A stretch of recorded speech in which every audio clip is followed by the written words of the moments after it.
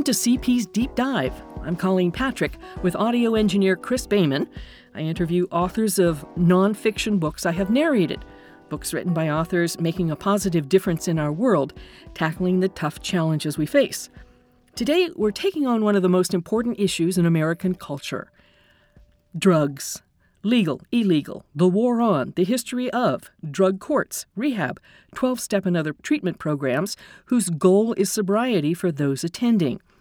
I thought I knew a lot about the subject, but Jennifer Murphy's book, Illness or Deviance, Drug Courts, Drug Treatment, and the Ambiguity of Addiction, is a real eye-opener for anyone who has been affected by drugs or who cares about America's policies concerning drugs, because it spells out how our economic, healthcare, law enforcement, governmental, and judicial systems intersect when it comes to the creation of drugs, legal and illegal, distribution, legal and illegal, use, overuse, and law enforcement's involvement with drugs, including drug courts. And believe me when I say, follow the money to find out how U.S. policies, most of which have failed, have developed over the past couple centuries. Thank you, Associate Professor of Criminal Justice at Penn State Berks, Jennifer Murphy, for taking time to chat on CP's Deep Dive. First, did I fairly characterize your book? I think that is a good characterization, and thank you for having me on the show. Sure. Well, let's start with the history of drug use, which I found fascinating in your book, and abuse in the U.S. How and when did it become an issue? That's a really great question. It cycles into becoming a serious issue in various moments throughout history. And that's one of the ideas that I try to highlight in the book, that when we think about drug crises, when we think about drugs, drug addiction being a serious problem in the United States, it's not new. We tend to go through these cycles of thinking about it as a serious problem, thinking about how to deal with it, coming up with some new policies. And then usually the problem just kind of subsides. Well, I should say our attention to the problem subsides for a while. And at some point in the future, we pick up maybe another drug that we think is a big problem, and we put a lot of attention to it. But these things tend to be cyclical. And as far as our policy goes, have been going on for over 100 years in the United States. We thought of heroin as a serious crisis in the very early 20th century. And a lot of the concerns that we have about today's opiate crisis were a lot of the same things that people were talking about back then. The role of the medical profession in leading people to addiction, what the criminal justice system involvement should be, how does treatment intertwine with that? So these are issues that we periodically talk about and think about in society. So how were they dealt with in the early 1900s or even the 1800s? Well, if you go back to the 1800s, we started developing some laws around various substances. I mean, there were virtually it wasn't a legal issue, and there wasn't the importation of a lot of drugs at that point. But you see in the early 20th century, the increasing use of various forms of opium dens actually existing in the United States where people could legally go and consume, smoke opium. And then you see other opiate-derived substances come about in popularity, morphine, eventually heroin. So the early 20th century is when we start considering opiates to be a really serious issue. And we can't really also disentangle that from our view of Chinese immigrants. And this is another common theme when we talk about drug policy history in the United States, that we tend to get concerned about certain substances that we tie to either immigrant groups or people that we already consider to be somewhat outside or a lower level of our society, racial minorities, poorer people. So drugs get tied to these groups, these what sociologist Craig Reinerman calls dangerous classes of people who are already considered undesirable in our society. And that's when a lot of these problems surface. So in the early 20th century, you had opiates getting tied to Chinese immigrants and then eventually to African Americans. And that's when it started being considered a serious, serious problem. And that led to the first national prohibition, basically, of narcotics with the Harrison Narcotic Act in 1914. And that essentially, it's a complicated law, but it essentially makes all substances that are derived from opium and coca leaves illegal in the United States.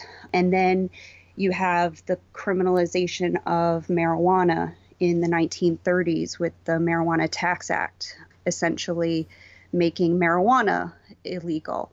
Between that, obviously, we had a little experiment with banning alcohol, with alcohol prohibition. So, like I said, we go through cycles of which substance we see as the most serious, and then we generally develop some policy around trying to eliminate the use of it. So, if I'm hearing you correctly, isn't it true that, as you say, essentially populations of color are identified as being the issue and the problem, and there are policies that are built around that notion? Is that correct? Absolutely. I mean, if you look at the propaganda that's used in the 1930s to make marijuana illegal, that gets very much tied to Mexican immigrants and to African Americans, in particular jazz musicians. It gets associated with that group of people. And that is one of the things that really increases public sentiment and public support for doing something criminally about this issue. And we see that throughout the decades, going into the 1980s, look at the policies developed around the criminalization of crack cocaine versus powder cocaine, where you have Congress enact a 100-to-1 disparity in the mandatory minimum for someone possessing. That's mandatory minimum jail sentence. Right, where the amount of powder cocaine that someone has to be in possession of is 100 times the amount of crack cocaine to trigger a mandatory minimum possession charge. And that's based on the assumption at the time that crack cocaine is a different substance, that it has a different effect on the body, and that it requires more serious legal consequences. But what research has shown and, was also showing at the time was that they're not different substances. They come from the exact same substance, and crack cocaine is not more addictive than powder cocaine, and it doesn't cause people to become very violent in a way that powder cocaine doesn't. But what you do see is the populations that use these substances are different. So crack cocaine, much more commonly used in urban areas. So people of color, poorer people are using that substance. It's a much cheaper form of cocaine, so it's more affordable. And whites, wealthier people using powder cocaine. So you can't really disentangle that from the policies that are developed. They're racist policies, even though, I don't believe that people in Congress were sitting there thinking that they were acting on any kind of racist notion, but they were racist policies. Right. Give us an example of the differences in sentencing for the use of crack cocaine versus powder cocaine. So, like I said, the mandatory minimum 5-year sentence for possession was only 5 grams for crack cocaine, but it was 500 grams for powder cocaine. Now, this does get changed in the Obama administration. Congress changes that disparity. I believe it's to a 17-to-1 disparity from the 100-to-1. So still a stronger penalty with crack cocaine versus powder cocaine, but not as similar as not as dramatic as what it was in the 1980s. But you do see, with a combination of those kinds of mandatory minimum sentences and then the enforcement of drug laws and the money going toward law enforcement, especially in the late 80s through the 1990s, you see a lot of resources going toward law enforcement to deal with drug issues. So the number of arrests, not surprisingly, go up. The targeting of drug crimes is much more common in urban areas. So you see a disproportionate number of arrests among people of color, and that subsequently leads to disproportionate number of people serving prison sentences for drug offenses. Right, and to be very clear about that, as many white people as black people were using drugs, it's just that the black people were targeted and arrested because they were caught using drugs. Correct. So surveys of drug use tend to find very similar rates of drug use among different racial groups. So the disparity that we see in arrests and sentencing do not reflect any kind of difference in drug use or drug selling, I should also say. If there have been studies that show that people who commit drug offenses in the form of selling drugs are not more likely to be of color. But again, who gets arrested for those offenses is disproportionate. The big picture with the so-called war on drugs is that agencies and people who are immersed in law enforcement get big bucks for doing that work. Is that correct? Sure. I mean, there was a lot of resources going toward law enforcement in the 1980s, 1990s, early 2000s. The amount of federal funding to fight the quote unquote war on drugs, the money every year would increase, and the vast majority of that money would go toward law enforcement. A much smaller proportion of that budget would go toward treatment or prevention. But even one of the things that I try to highlight in the book is that even that distinction becomes muddy, because one of the drug policies that I looked at in the early 2000s, George W. Bush's drug policy, outlines the different programs that money is going to go toward, and it talks about money for treatment versus money for law enforcement or interdiction. But one of the things that they highlight as money going toward treatment is the money that they're putting toward drug courts. And drug courts are not treatment, 100% treatment, I guess I should say, right? They incorporate drug treatment into criminal case processing, but it's a judge, it's the district attorney's office involved. I mean, these are still arms of the criminal justice system, but the national policy is basically calling them treatment. So in drug court, explain how the drug court works, because essentially you have a judge there who has a lot of power, and he or she can determine who goes to treatment and who goes to jail, right? Sure. So drug courts, which now, I mean, they have exploded in number. They're in every state. Many other countries have adopted the drug court model based on what the United States developed. They developed in the United States in the late 1980s as possible way to deal with the crowded caseload that we saw because of the war on drugs. So you have money going toward law enforcement. So law enforcement is making a lot of arrests, and you have these drug offenses, really taking up a lot of resources in local courts. And I have to say, the fact is that the so-called war on drugs basically has a record of failure. All that money spent, and it has basically been a failure. Isn't that the reason that they started creating these drug courts, to try and be more effective in dealing with the issue? Yes, I mean, there are multiple reasons for the creation of drug courts. One is economic. So it's much cheaper to process someone through a drug court than to incarcerate them. Another is ideological, where a lot of people who work in the system were talking about what they call the revolving door, where they would arrest someone, that person would, serve a short prison sentence or maybe go on probation and then be arrested again. So they called it the revolving door. They wanted to try to figure out a different way of dealing with drug offenders that would hopefully prevent them from committing future crimes because of their own drug addiction. And so there are a number of different reasons that they're developed. But one is definitely, that the courts basically and the prisons couldn't maintain the system that existed. They couldn't keep arresting and incarcerating everyone, or unless you wanted to keep opening more courts and more prisons.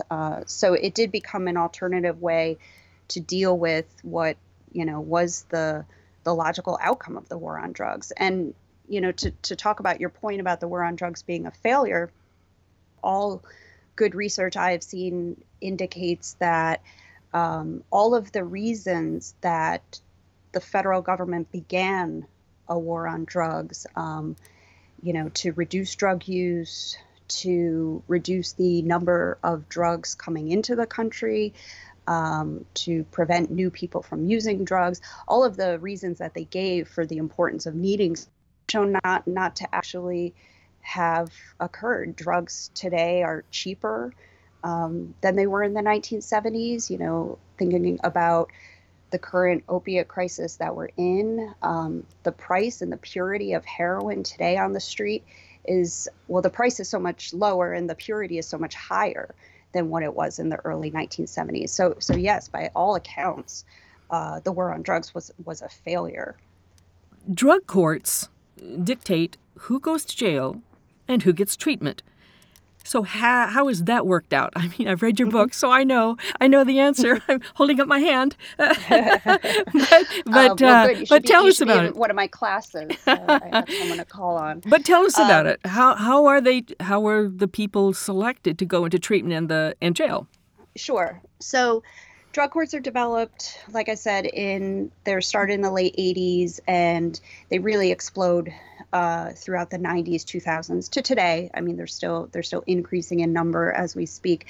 So they have some differences across different courts, but there are also some similarities. So one of the components of drug court is that the offender had to have committed a nonviolent offense. So at the moment, drug courts don't include people who commit violent offenses. So we're talking about some possession, although most possession cases now are dealt with in a different manner. But at the time, there would be some possession cases and also a lot of drug selling cases. So that was one component, that the offense had to be nonviolent. The offender, there's rules based on how many prior offenses they could have. Most drug courts would say they couldn't have more than 2 prior convictions, and they had to be assessed as needing drug treatment. So they had to be evaluated and sent to drug treatment as part of the drug court process.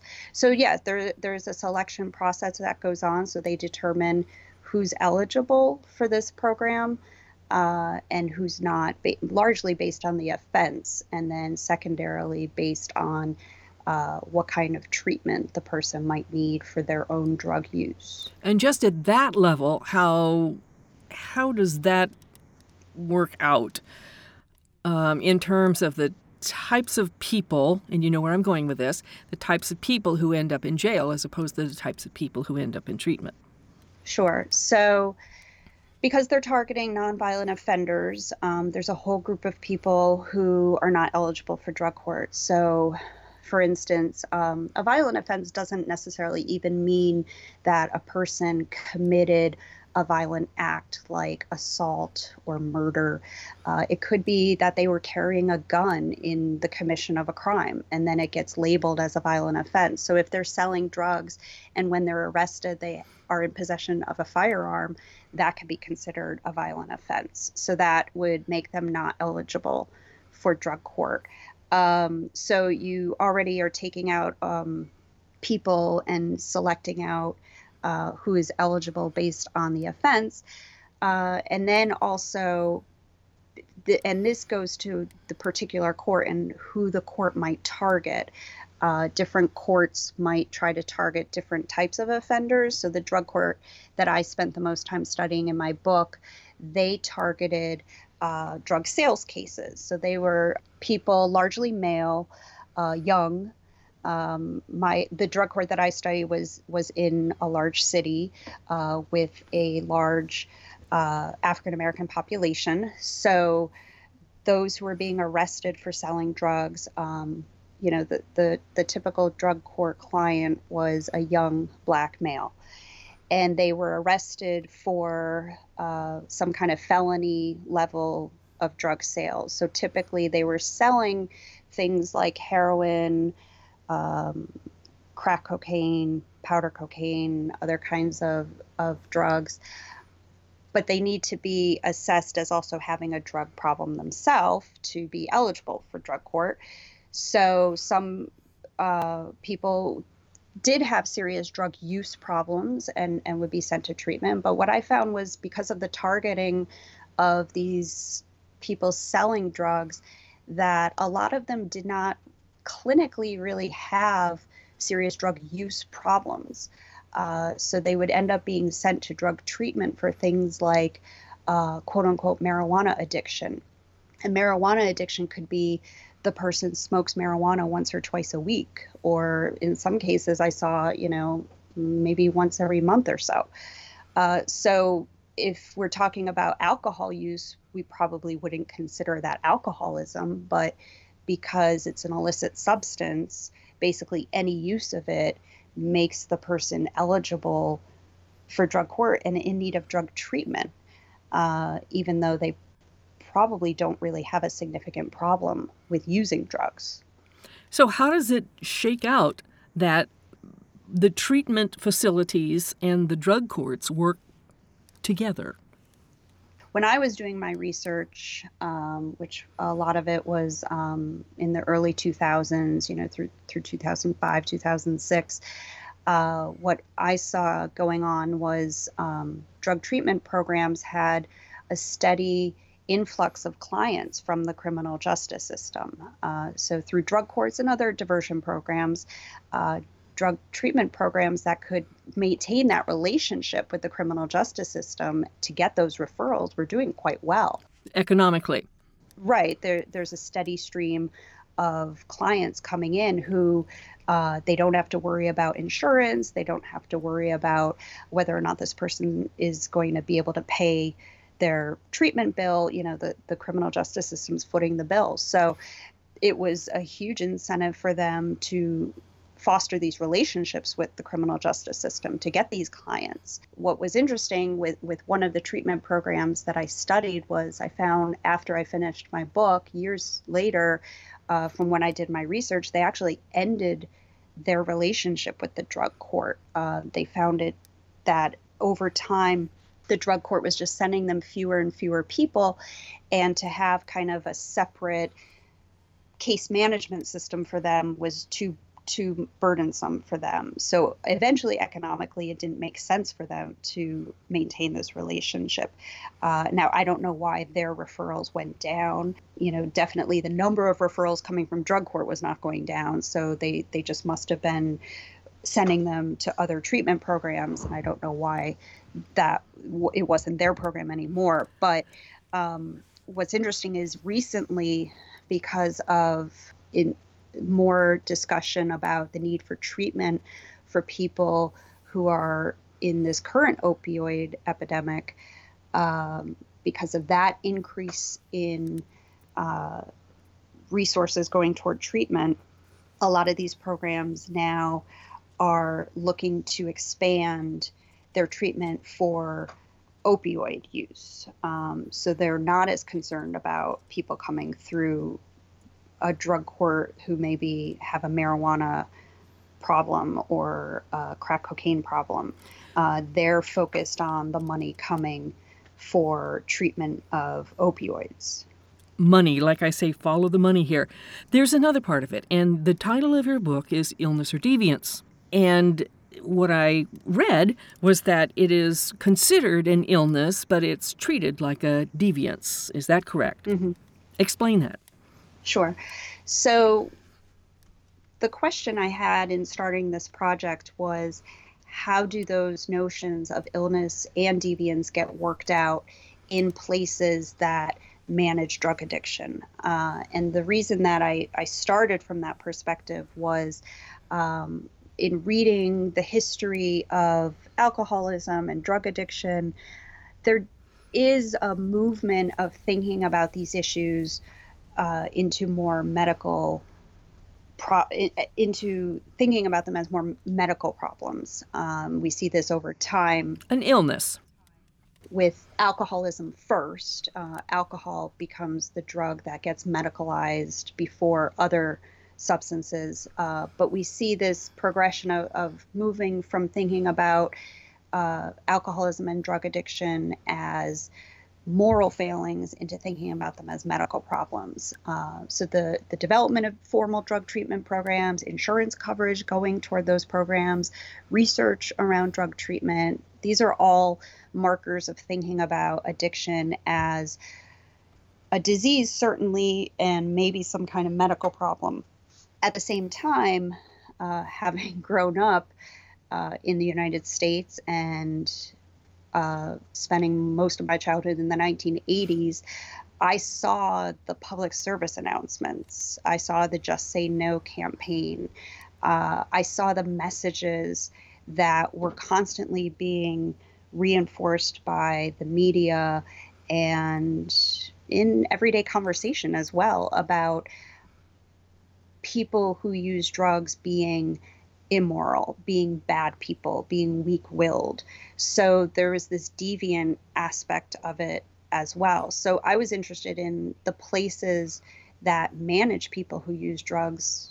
What are the messages they're sending out? How do they think about drug addiction? And that's why I chose a drug court to kind of look at it from the criminal justice angle, and then drug treatment programs to look at it within drug treatment. I mean, you would think that in a drug treatment program, it would be considered a serious illness that requires medical attention, and everything would be a very medicalized approach to dealing with drug addiction.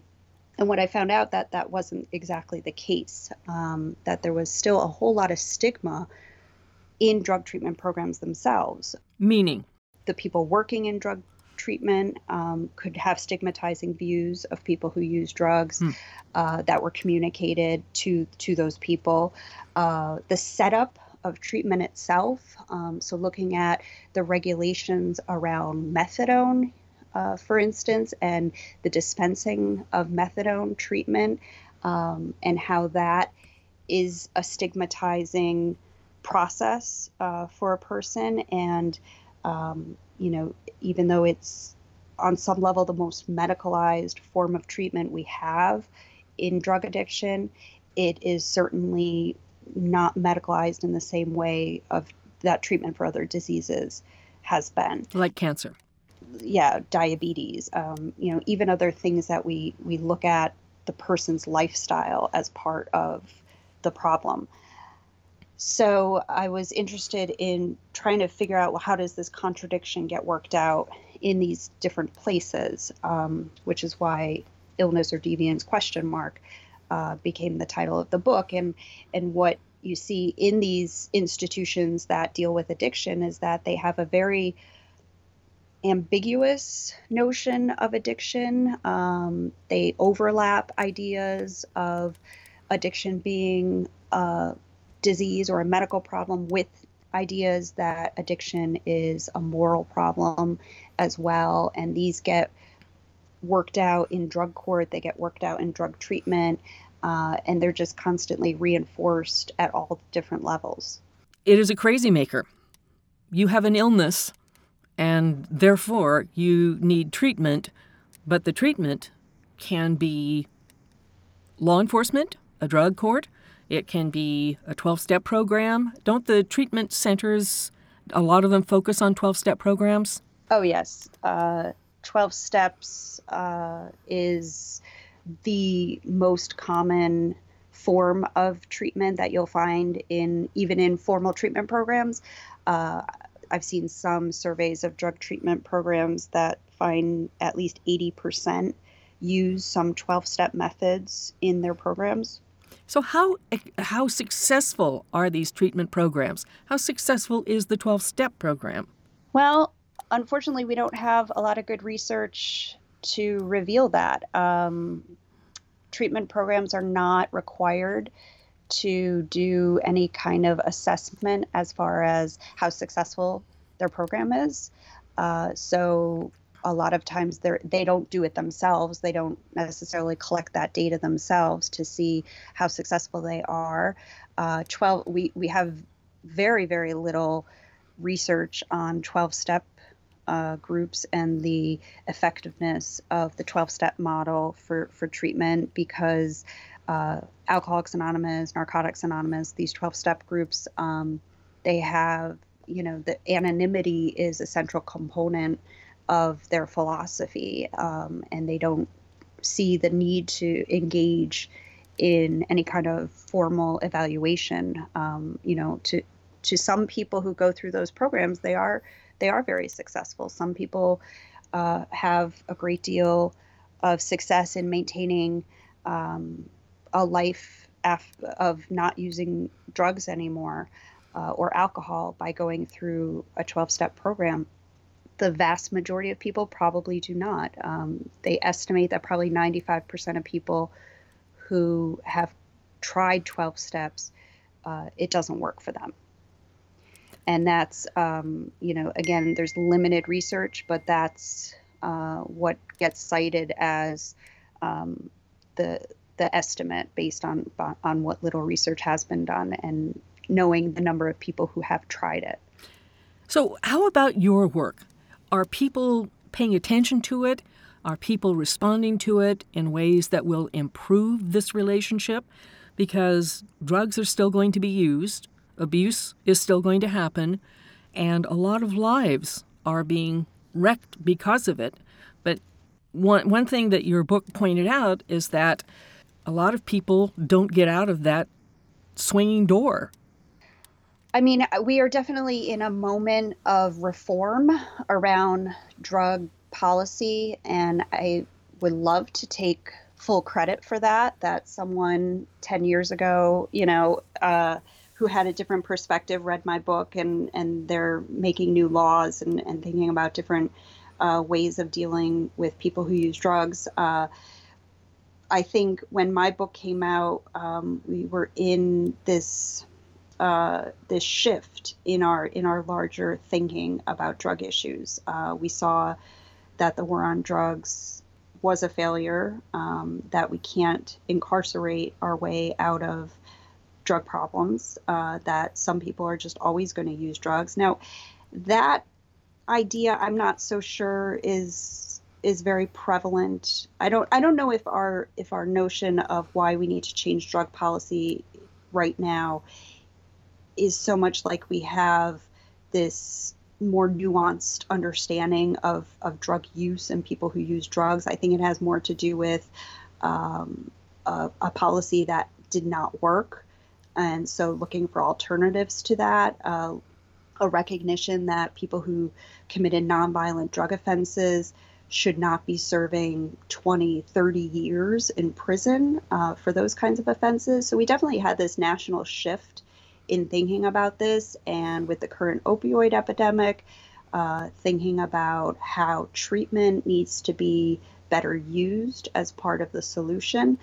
But one of my concerns that I try to bring up in the book is that we tend to think about drug treatment as this panacea for dealing with drug issues. That, if we just give people drug treatment, then there won't be any more drug problems. And unfortunately, I don't think that that's exactly the case. I think that the reality of drug treatment, and this is shown in research, is that people will need many different treatment episodes before they are able to effectively combat their drug problem. So one is the reality that just sending someone to treatment is likely not going to cure their addiction, that this is an issue that needs long-term treatment, that needs multiple treatment attempts. for people to get the help they need to get to the level that they need to be at. Another thing is just looking within drug treatment programs and looking at what they do and trying to really make them more accountable for the treatment that they give.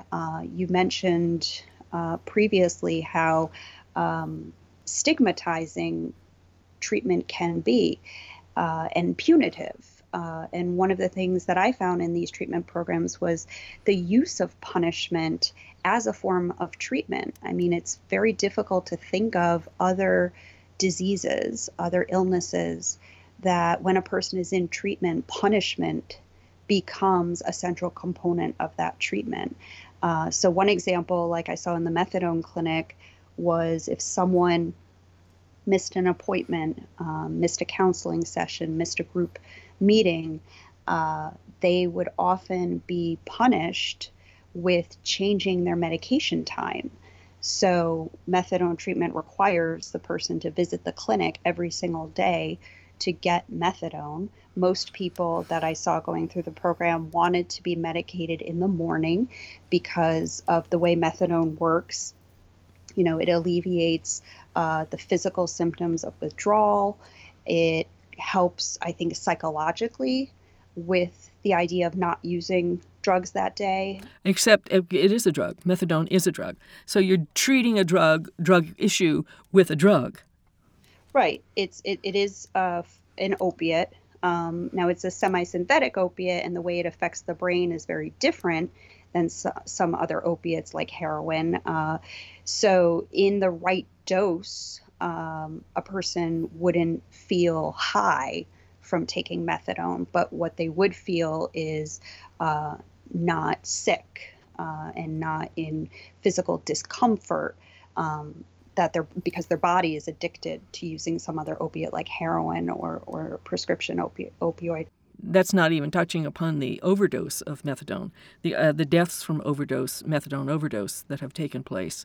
Sure, methadone is sold on the street. It is something that people take to have to have a drug experience. So absolutely, it's an illicit drug at the same time.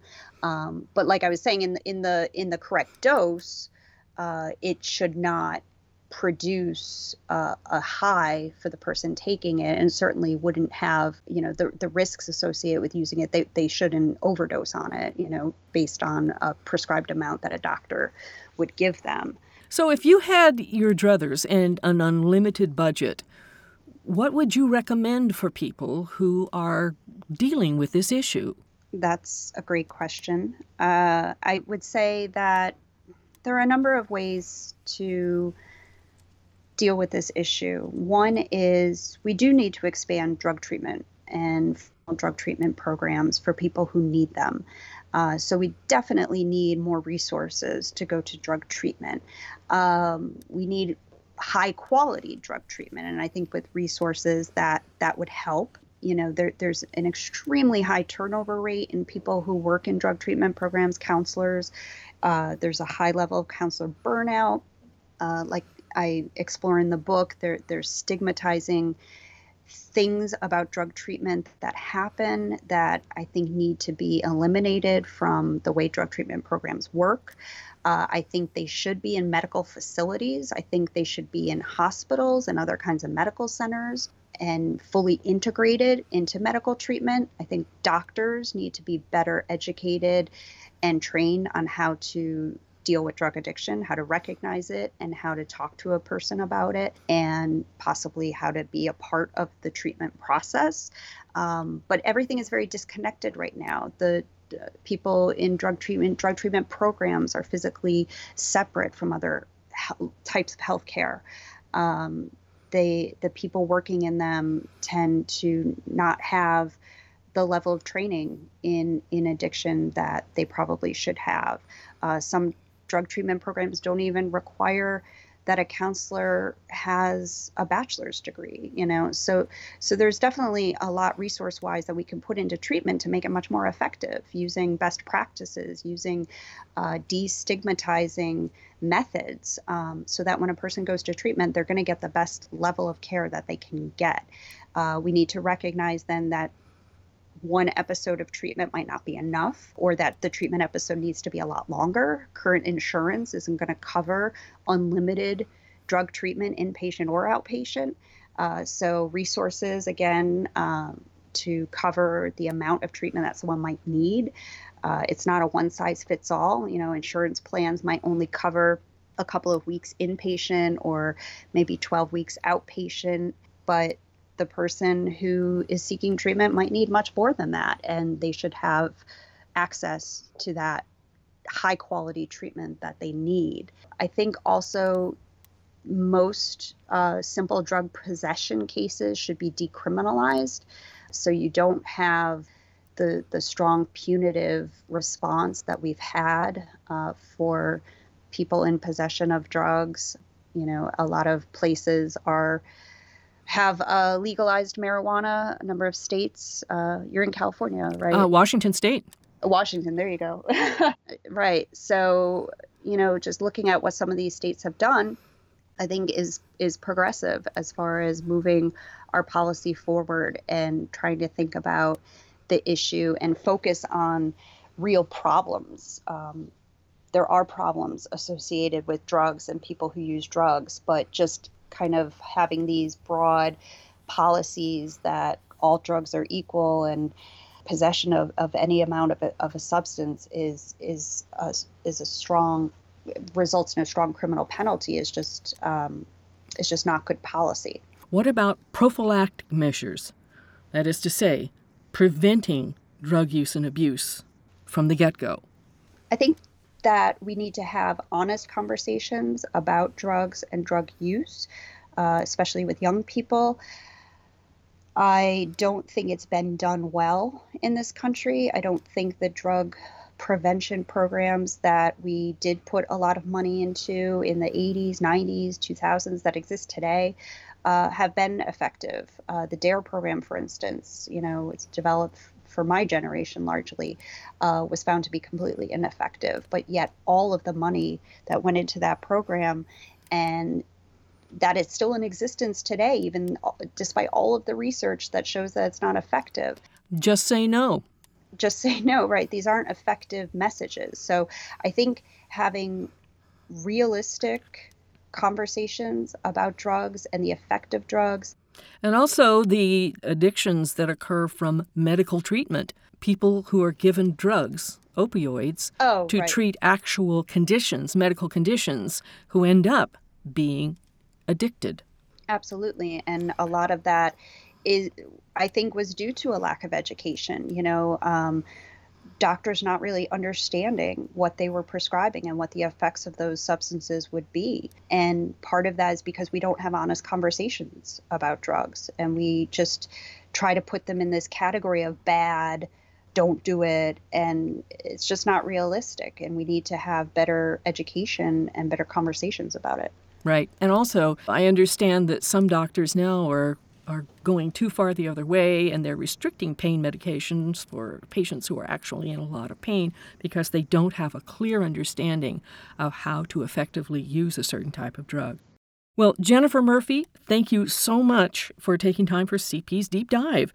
Jennifer Murphy is an associate professor of criminal justice at Penn State Berks, author of Illness or Deviance, Drug Courts, Drug Treatment, and the Ambiguity of Addiction. Join us for our next CP's Deep Dive, when I'll be speaking with another author of a nonfiction book I've narrated who is making a difference.